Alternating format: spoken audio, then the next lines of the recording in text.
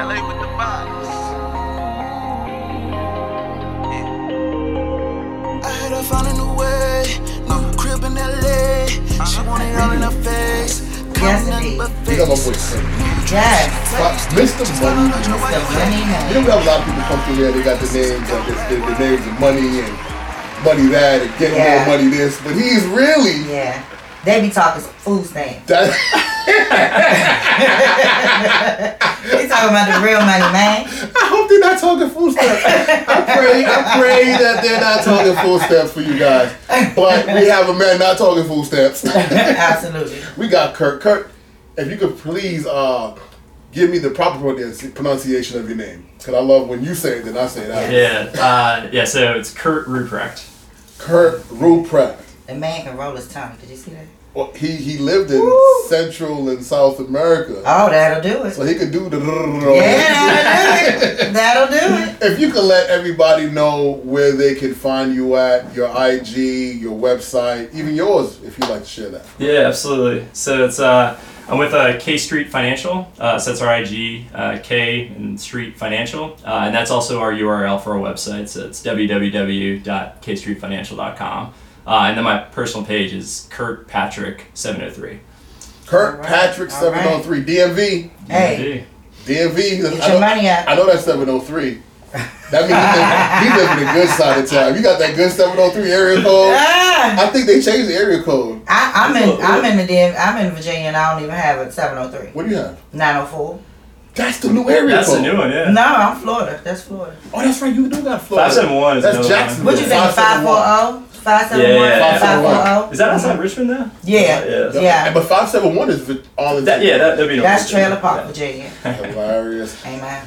I got a 202 and a 771. Oh. You got a whole lot of that too. That's the new one. The 771. 771. That's the new 202. Yeah, that's the new DC number. Wow, they I ran out of numbers. But I also have a 305 too, though. That's you. That's I just gotta all have my you. 305. That's just all you. Where can they find you at? Hey, it's your girl Fauna. I am on Facebook. I am on Instagram. I am on TikTok. I'm looking at Big Go, and I'm looking at Super Live to be joining those soon. Wow. I'm also on YouTube, so I'm everywhere you want to be. You literally getting more everywhere. Anyway, I can go live. I know Super Live because that got big off of makeup. That's huge. They're making money over there. Yes, they are. And what Big Go? Big Go, BIGO. That's another one. Yeah. Wow, man, Yeah. you're blowing my mind. Every time I look around, there's another one. I'm at Super Saiyan Santi. I'm not there yet, but I'm going to have to figure out how I'm going to get there. At Super Saiyan Santi, but most importantly, at AGNB Podcast. Yes. All Gas, No Break Podcast. Yes. I want to shout out my boy, my engineer, the extraordinaire, the man over there at Rex Corollas. He is tapped in. He's killing it. The sound is great. What do you think about the sound? What do you think about the sound? Sounded good. Sounds good, don't it? And he is not playing. He is mixing everything at this current moment. And I test him. I test him. So, Kurt, thank you for being here. Shout out to my boy OG. Thank you for having me. Yes, thank you, man. Thank you so much because I believe, and thank you for reaching out to us because the topic that you're bringing to us is very important in all communities. In all communities. But primarily our community. Yes. I know we don't talk about it much. No. What made you get into this industry? What made you trigger you to go, this is what I want to do? Yes, it's a good question. We were talking a little bit before we jumped on to the live show, and a lot of my motivation, I think, for getting into this space coming out of college. This is my first and only job coming out of school, which I know is rare, but I think there's a lot of benefit and momentum and kind of expertise I've been able to develop just staying in kind of a lane that I really loved and I enjoyed and I was able to go deep on. But I think a lot of the original motivation for it was just surrounding this like connection with the end user. So a lot of my buddies in college, after finishing up undergrad, a lot of the call was to go into banking, maybe go to New York or become like a trader or something like that. And the one thing I really liked about the personal finance or financial advisor opportunity was the ability to actually interface with the end user. It wasn't as though I was just going to be like evaluating a spreadsheet on Excel and be like, hey, I'm working really hard, but I have no idea like where my hours are going to like ultimately go to benefit. Whereas in this career, I was able to talk with people at all different life stages. I was able to talk with business owners in different sectors and industries, and that aspect of it has absolutely like turned out to be one of the things I enjoy most about what I do. It's just minimal monotony on a daily basis. I'm talking to different people with different backgrounds, different experiences, different ideas that they're able to share, and challenges that they're trying to navigate. So there's a lot of problem solving, but when I think about kind of that end user, like I know them. Like I know their name, I know their kid's name, I know their parents' name, and I know all the goals that they're working toward. And that's one thing I really love about the business that I'm in right now, and this financial services career that I've decided to stick with over the course of my working career. That's why you're good at what you do. Just from meeting you and speaking with people like Earl, and and he spoke of you very highly.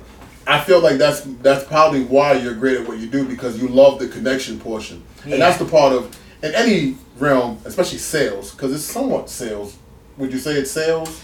Yeah, a lot of it is just trying to like meet people where they are. So this maybe helps uncover, I think, one of the like anxieties people have around like money management and finances is just like they don't really know kind of where to go to do it. So ideally, like what we've tried to do is create a practice and kind of a deliverable where we can meet someone at any different kind of stage of life or level and approach. So like some things that might be, you're talking to someone, it's really foundational. Like, hey, what are the best practices you can share with me? I'm starting out, like what should I focus, my cash flow on? So like maybe a lot of it is more like budget focus. Like what are some of the defensive or risk management considerations that someone wants to do? Whereas, if you're talking to someone else, like, hey, I've already set up a lot of stuff in my life. My life. I got some investments, I got some insurance, but like I don't have really a strategic plan. Can you help with the planning? Right. Like maybe I just need some input there. Maybe it's so a lot of it. What we ideally tried to do is create kind of different offerings, or that we could meet someone depending upon what their needs were. And that's been something that I think has been created a nice approachable thing on a topic that people otherwise feel a lot of anxiety around. There's a lot of anxiety. Yeah, or they feel like they have to have it all perfected. Yeah, you're not going to tell me I'm not getting extra steak in my Chipotle bowl. That's not happening. Yeah, that's not a part of the budget we're going to cut back on. We need to find some buffer elsewhere. Reach higher. Do you double the meat at Chipotle and still get the burrito or the bowl? I get the bowl. Okay, because you know what I hate about doubling the meat? Random. Yes. Pausing. Yes, please. Off the record. You gotta say that. I'm grown. I don't gotta say that. But they can never wrap the burrito correctly after they do that. No. And I don't want 2 rolls of bread. That's right. But anyway, I'm going it's busting all in your mouth and stuff. It's just disrespectful. Completely. Yeah. So we talked about it off camera a little bit.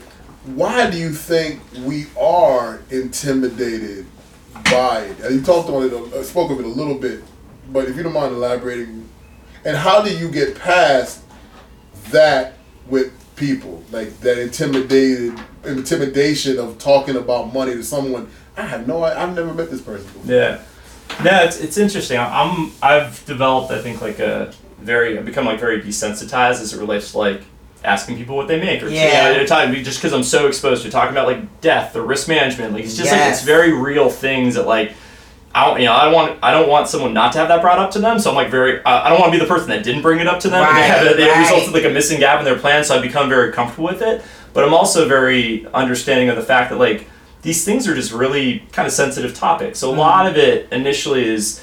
I think one thing is that when you're talking with someone, ideally have it be someone that like has some, they have a good reputation, or they were referred to you by a family or friend, or you can see, do they have good experience, or how long have they been in this space? And then once you get into actually maybe talking with a financial professional about this, I think a lot of it is trying to shed some of the idea that like you're not gonna you don't need to feel like 100% about everything that you've done. Like not everyone's gonna have everything perfected, and that's okay.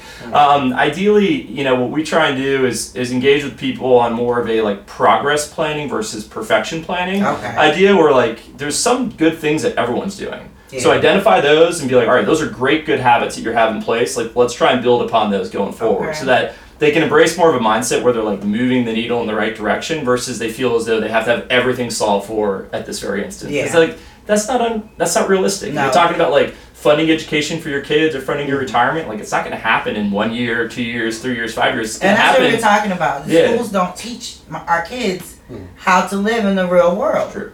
They just literally don't. They don't teach them how to boil an egg anymore. They don't teach them money management. They don't teach them grocery lists and how much money is in your pocket versus how much you should spend at the store versus how much you should spend on toiletries. It's just not being... Yeah. You, Were we ever taught that, though? Do you feel like we were taught that finance no. in school? I don't think we ever were. No. The Were you closest taught we that in ever school? came was home ec. Yeah, you know, I would say from a personal finance class, like that is definitely a missing ingredient I would say, of both a high school curriculum as well as even at like a undergraduate college level. I think that would be very beneficial. Like I studied economics, as an undergraduate, but I mean that was helpful probably in abstract, like, to understand like, you know, micro and macroeconomics and things like that. So like that was useful and I think like applicable to like what I do.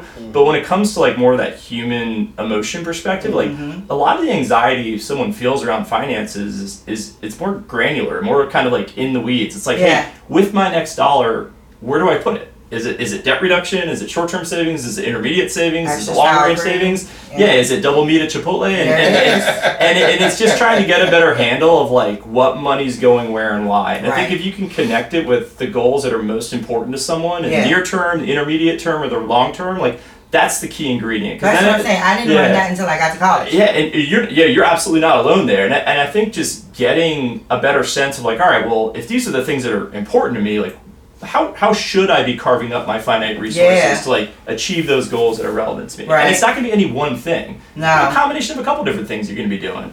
And then ideally building upon those good habits going forward as you know, with increased cash flow or you know, maybe reduced expenses if you know, carve back on you do double meat 2 days a week, something like that. Right. I don't like that. We said we're going to stop buying sneakers. I've stopped. That's Deleting the StockX app off my phone. He's a sneakerhead too. So and I think you should be able to still keep your hobbies. Yeah, totally. And just don't splurge.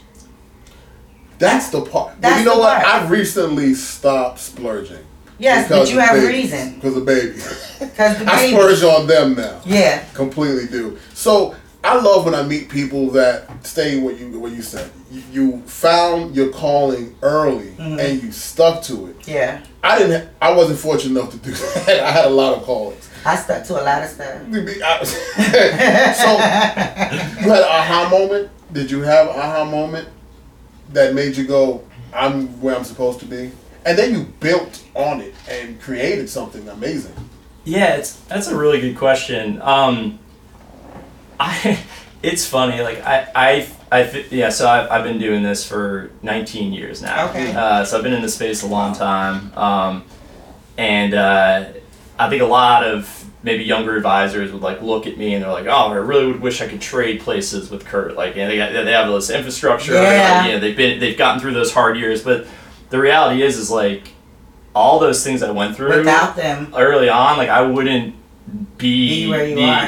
the advisor I am today or have the expertise I have today had I not gone through that like 10,000 hours of like, you know, of mastery and actually taken probably my third lap through that at this point in time. And like it's just a necessary, you know, prerequisite. But I do think that's like an important thing to like be really transparent about. And it's something that I think with the work that we do with people that are business owners and like, you know, they're entrepreneurs, it's a different kind of mindset. And there is a lot of stress and anxiety associated with like starting your own thing, and it's real. And I don't think you want to brush it under the rug because that's just not. I think you're selling. You know, you're being disingenuous about how you're explaining it. But like, yeah, the best analogy I've ever gotten around like what it's like to like start a business. I saw it in this like Inc. magazine article, and they likened it to the entrepreneur like riding a lion.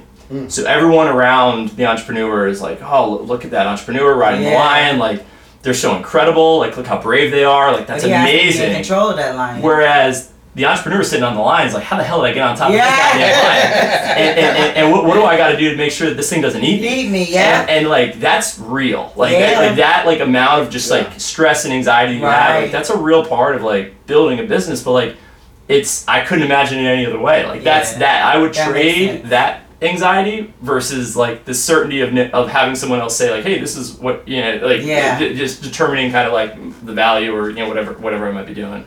But I've really enjoyed it. I don't know if it was kind of a one event that kind of clicked it. It's probably been a couple different things that have like reaffirmed that I think I'm in the right space in the right lane. What was the craziest thing? Like the day you're like, I love asking this question, and you're like, I'm about to quit. I don't want to do this. But you did it. If you can remember a story. Was it a person? Was it a... I had this is like early on in my career. I would say when I was, it actually was like real early on, but it was like so embarrassing that I was like, oh my God, I don't know if I can keep doing this. So I go to meet this prospective client. So he went to the same college as me. He was a UVA grad. And he's like, all right, I'll grab lunch with you. He's like, I don't know if I have a need, but I'll have lunch with you. I was like, all right, great. I got a meeting with a real person, and we're going to talk finance. So I'm meeting him at the Clydes in Reston Town Center. Okay, I know where that is. So I'm like kind of nervous because it was in my first couple months of doing this, and they have this like the turn what do they call those things with the doors that like the turnstile turnstile door we enter, and I get into the same slot as him because I'm following him so closely that like we're in there and now I'm in it, and I was like, oh my goodness, I'm like pressed up against this guy. Oh no. And so then we kind of shuffle like up to the hostess stand, and I was like, oh man, I'm really sorry about that. So I'm apologizing for getting into his slot, like in the the rotating door that we're getting in, the turnstile door, and it was terrible. The rest of the meeting, I just like couldn't shut it. Couldn't shake it. Needless to say, he did not become a client. But it's one of those things in hindsight that like, I'm happy that wasn't one of the things that like ended up me like throwing in the towel. Because like I think a big part of like really any successful like venture is just like sticking around long enough to get lucky. And just like things click Thursday night. Stick around long enough to get lucky.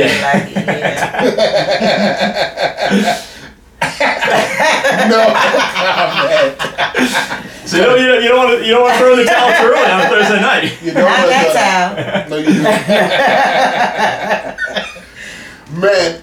Man, entrepreneurship. And I want to make sure that we cover the fact that we don't, as African American people, we don't talk about finance. Please talk about that. You'll never know who got the most in their pocket. You get more, they'll try to rob you or figure out how to take it or make, be better than you.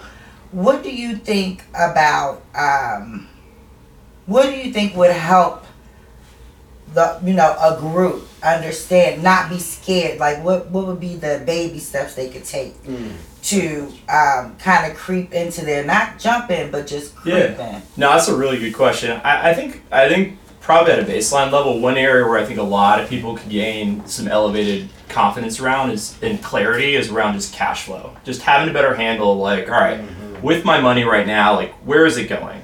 So, so we talk about this as part of our like CFO method, which is like our cash flow optimization system. And so we think about cash flow and money at kind of a macro level and a micro level. Right. So macro, I mean like kind of big picture, like where are the 5 places your money can go? So it can go to taxes, you can go to savings, you can go to consumption, it goes to housing, and it goes to risk management. That's true. So if we work backwards on that, risk management might be everything from like the insurance that you're required to have, like auto insurance or homeowners insurance, just like some of the defensive things. And then also too, it might be some like things like life insurance or just disability insurance. Do I have enough in case something happens to me? Like is my family going to be okay, or my loved ones?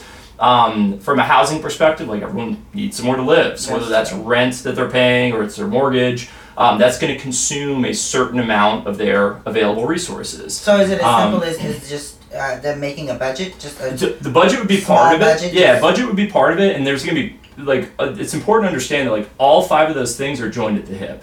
So if someone like spends a ton on their house Right. and they consume and their consumption is really high, both for necessity things as well as like discretionary expenses, never gonna get out of the weeds. they're going to be really hard pressed to have anything left to save. Yeah. So ideally, like they're all interconnected, but just getting a better handle. Like, all right, if there is an amount of my budget that I've allocated toward consumption, just make sure that like everything you're spending money on, you're actually deriving or getting value from it. Right. Because if it's something you're like, I'm spending on this monthly membership, but I'm not really using it that much. Like, and I realized I had a bunch of them from Apple. It's real. Yeah, and just like reviewing those things, like it's. They literally like refunded me like $400. Wow, you were because just they paying were them? just taking like $1 or $2, and me just not like I'm not realizing that the little chunk of change is leaving. That's a lot of money. So yeah, it added up to $400. Bank of America's like, okay, we see that that's been happening for a while. We'll give it back to you. And then ideally, with any money you identify like that, you find it's like, all right, well, where do I repurpose that? Yeah. Do I send it into savings? Is there maybe like is a debt repayment I need a to lot work of us on? spend it before we even get it. Yeah, so like as many like forced things as you can automate, like that's also really helpful. Whether it's things like a 401k plan where you have like an amount of your paycheck that's withheld, that's really useful. It is. Even when it comes to like cash, like having like a separate account where like it moves to for like, hey, this is my vacation fund, so like I know I got money for different bank accounts. And that's really useful. Like, I do that because when I can go over there and I can, I'm learning to take those steps. Yeah. I'm now separating and, like you said, get rid of all these little foolish like little debts. subscriptions I that got you don't rid of even a lot probably of subscriptions. use. Yes, but then you said something, repurposing that money. So savings accounts. You don't want to go into a savings account. There's different options other than savings that can actually give you a return on your investment. Where would you?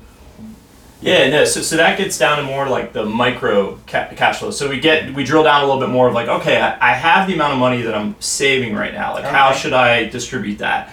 And so we like to use like a waterfall effect for this, where like the first thing you want to check the box on is like, just emergency cash reserves. Just having some money in like checking or savings that's just liquid. Just laying there. It's not tied to the market, so it's not in an investment account where it's going up and down. It's there. It's in like a, like an interest yield, yielding savings account. It's there. It's for things like, hey, my water heater broke, or I got in a car accident, I got to pay my deductible, for this repair. So it's money that otherwise would end up becoming like a credit card balance. Right. Yeah, you ideally want this to be like, hey, this is a little bit of cushion that I can help a family member out if there's an emergency or something like that. So that's kind of like number one. You want to make sure you have some amount of like cash reserves. Generally speaking, anywhere between like 3 to 9 months of average monthly expenses is a good range to be in. Right. Even if someone's below that right now, like don't beat yourself up about it. Like don't like be like, all right, well I gotta give up. Like just be moving. Have a goal. Build up to that 3 months. Or if it's 5 months is a sweet spot for you. But once you get there, you're like, okay, what's next? Right. Like, how do I think about like kind of like I've checked the box on like I'm comfortable with 3 months.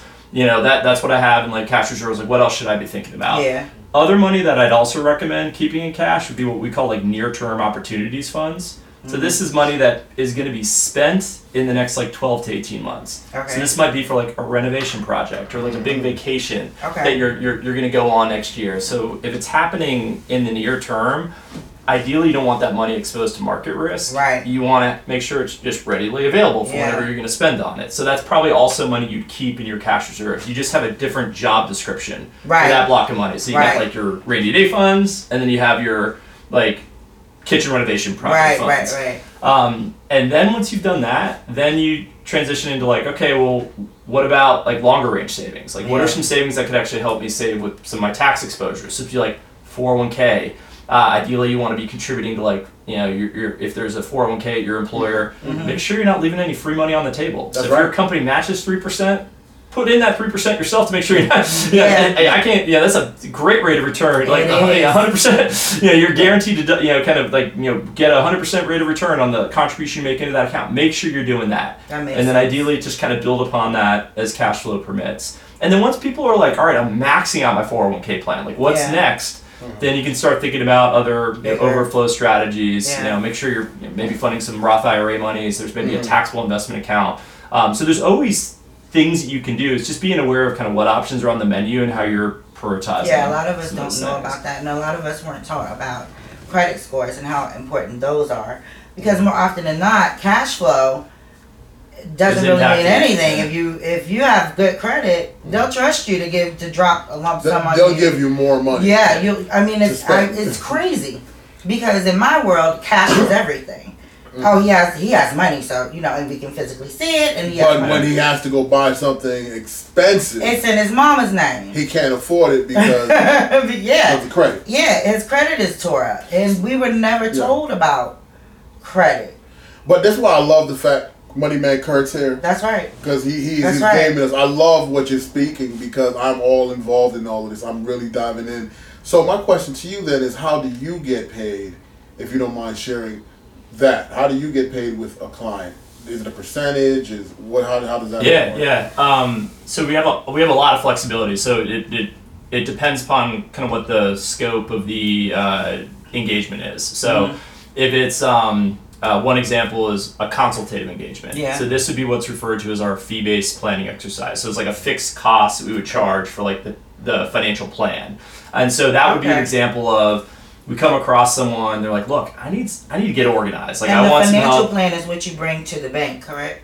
Financial plan would be actually, That's not the one. that would not be what you bring to the bank. That would be more what you would use to help gain some clarity around like cash flow, how you're tracking for I can't education think of planning. the exact name. Yeah, of so it. so it's not like a business valuation. We have that as part of our business plan Gotcha. offering, but Okay. yeah, this would be different than that. This would be like a personal financial plan. For yourself. Yeah, for yourself. We'll talk about cash flow. We'll help like benchmark how people are pacing for like education funding for your kids. Like, what's it going to take, to support maybe 100% of like in-state tuition costs across, 2 kids aged 3 and 5. They'll be rich by then. Yeah. And retirement plan, like, and if there is a shortfall, just quantify, like, based upon what someone's already doing. Be like, all right, based on what you're doing, this is how we're tracking. There's a gap. Yeah. Here's some recommendations around how to close that gap. This is what it's going to take over the next 5-10 years, of additional savings. And that's to be able long to term. do A that. lot of people don't think long term as well. Totally, but in the meantime, we'll give some immediate feedback around what to do with cash flow to make sure that those goals are going to be achieved. So that's more consultative. So like we're just charging for our time. Yeah. But then with those recommendations, people have options around what they do with them. You can be. There might be some things that they feel comfortable self-executing on. They're like, yeah, this is, I like managing my own money. Like, this is great. Like, I like the portfolio feedback you gave me. Right. I'm going to self-execute on this stuff. Right. But then there might be other things that people like want some assistance with. They're like, I didn't realize that like I need more insurance coverage. Mm-hmm. Can you and your team help me evaluate how to close those gaps? So we could provide options around different insurance quotes with different insurance companies. They're like, all right, cool, I want to go with company B, and then we collect a commission from whatever company they decide to go with. You brought up life insurance. What age do you think is feasible to start a person having life insurance? Is it when they're 5, when they're 1, when they're 20? Yes, it's a really good question. I'll give you kind of a real life example of it. So all 3 of my kids, I got permanent insurance policies for right when they were born. So it's whole life insurance. It wasn't through Gerber. I did it through Northwestern Mutual. Oh, okay. Northwestern Mutual. Yeah. And so the reason why I did it is a lot of my motivation around it was insurability related. So I'm a type 1 diabetic. I was diagnosed when I was a couple days before my 17th birthday. Wow. So as a result of that, like I'm healthy. Like I look after my dad. Like a lot of times like I wouldn't really know. But my insurability is impaired. I would be rated with any insurance carrier I would apply for. So as a result of that, when I got insurance as a young professional, like I had to pay more for an equivalent amount of coverage than someone that was my same age but like did not have type 1 diabetes, for example. So I knew that was a possibility across my kids, and so my middle daughter, unfortunately, she was diagnosed with type 1 diabetes last October. So she's 8 years old, and I wouldn't wish it on anyone to have it. I have a family member as well that has. Yeah, it. my mom has. I have a family member as well. Yeah, and it's I mean, she's young. Yeah, my baby just turned 9, so I know. Yeah, and so as a result of that, though, like she's got like a good amount of permanent life insurance already. Okay. But then the policy also has an option for her to increase that benefit in the future. When she gets, so it's nice because and even if I don't do this for my other kids, I know that like at least her, like she can guarantee to get another $1.5 million coverage without ever having to jump through any medical underwriting requirements. And so that was a nice, I attached a lot of value to that option, and like for her it's going to be a big difference. She's not going to be dragged down with like a rating for any of her insurance needs going forward. Okay. But yeah, so it could So be you it said could be any really age. could be really young for that, and invariably like the needs will be Different. like personalized. So it's just a function. So if it's a young professional that's like, hey, I'm recently engaged, like we don't have kids now, but we're thinking about having kids, we're trying to buy a Definitely house. get some insurance. Get some coverage in place when you're in a favorable position to do so. Right. I.e., you're young, you're healthy, your health profile is clean, and that way, you can accommodate for things becoming more complex on the If horizon. they do. Okay.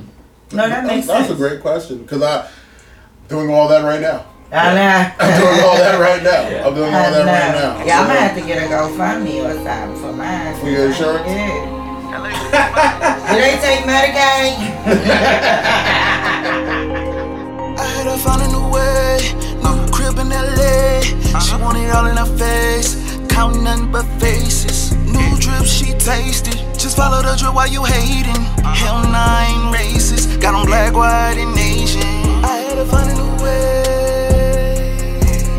I had her finding a way, I had her finding a way, I had her finding a way. Summertime with a drop top downtown. Shawty hitting my line, said she ready to go right now. I'm rolling that Zaza in my blunt right now. I'm floating so high, don't think I'm gon' come down. I'm turning on Crenshaw, I hope that you ready. That real love, a thriller. Wala pa boy? Huh? Wala ma boy?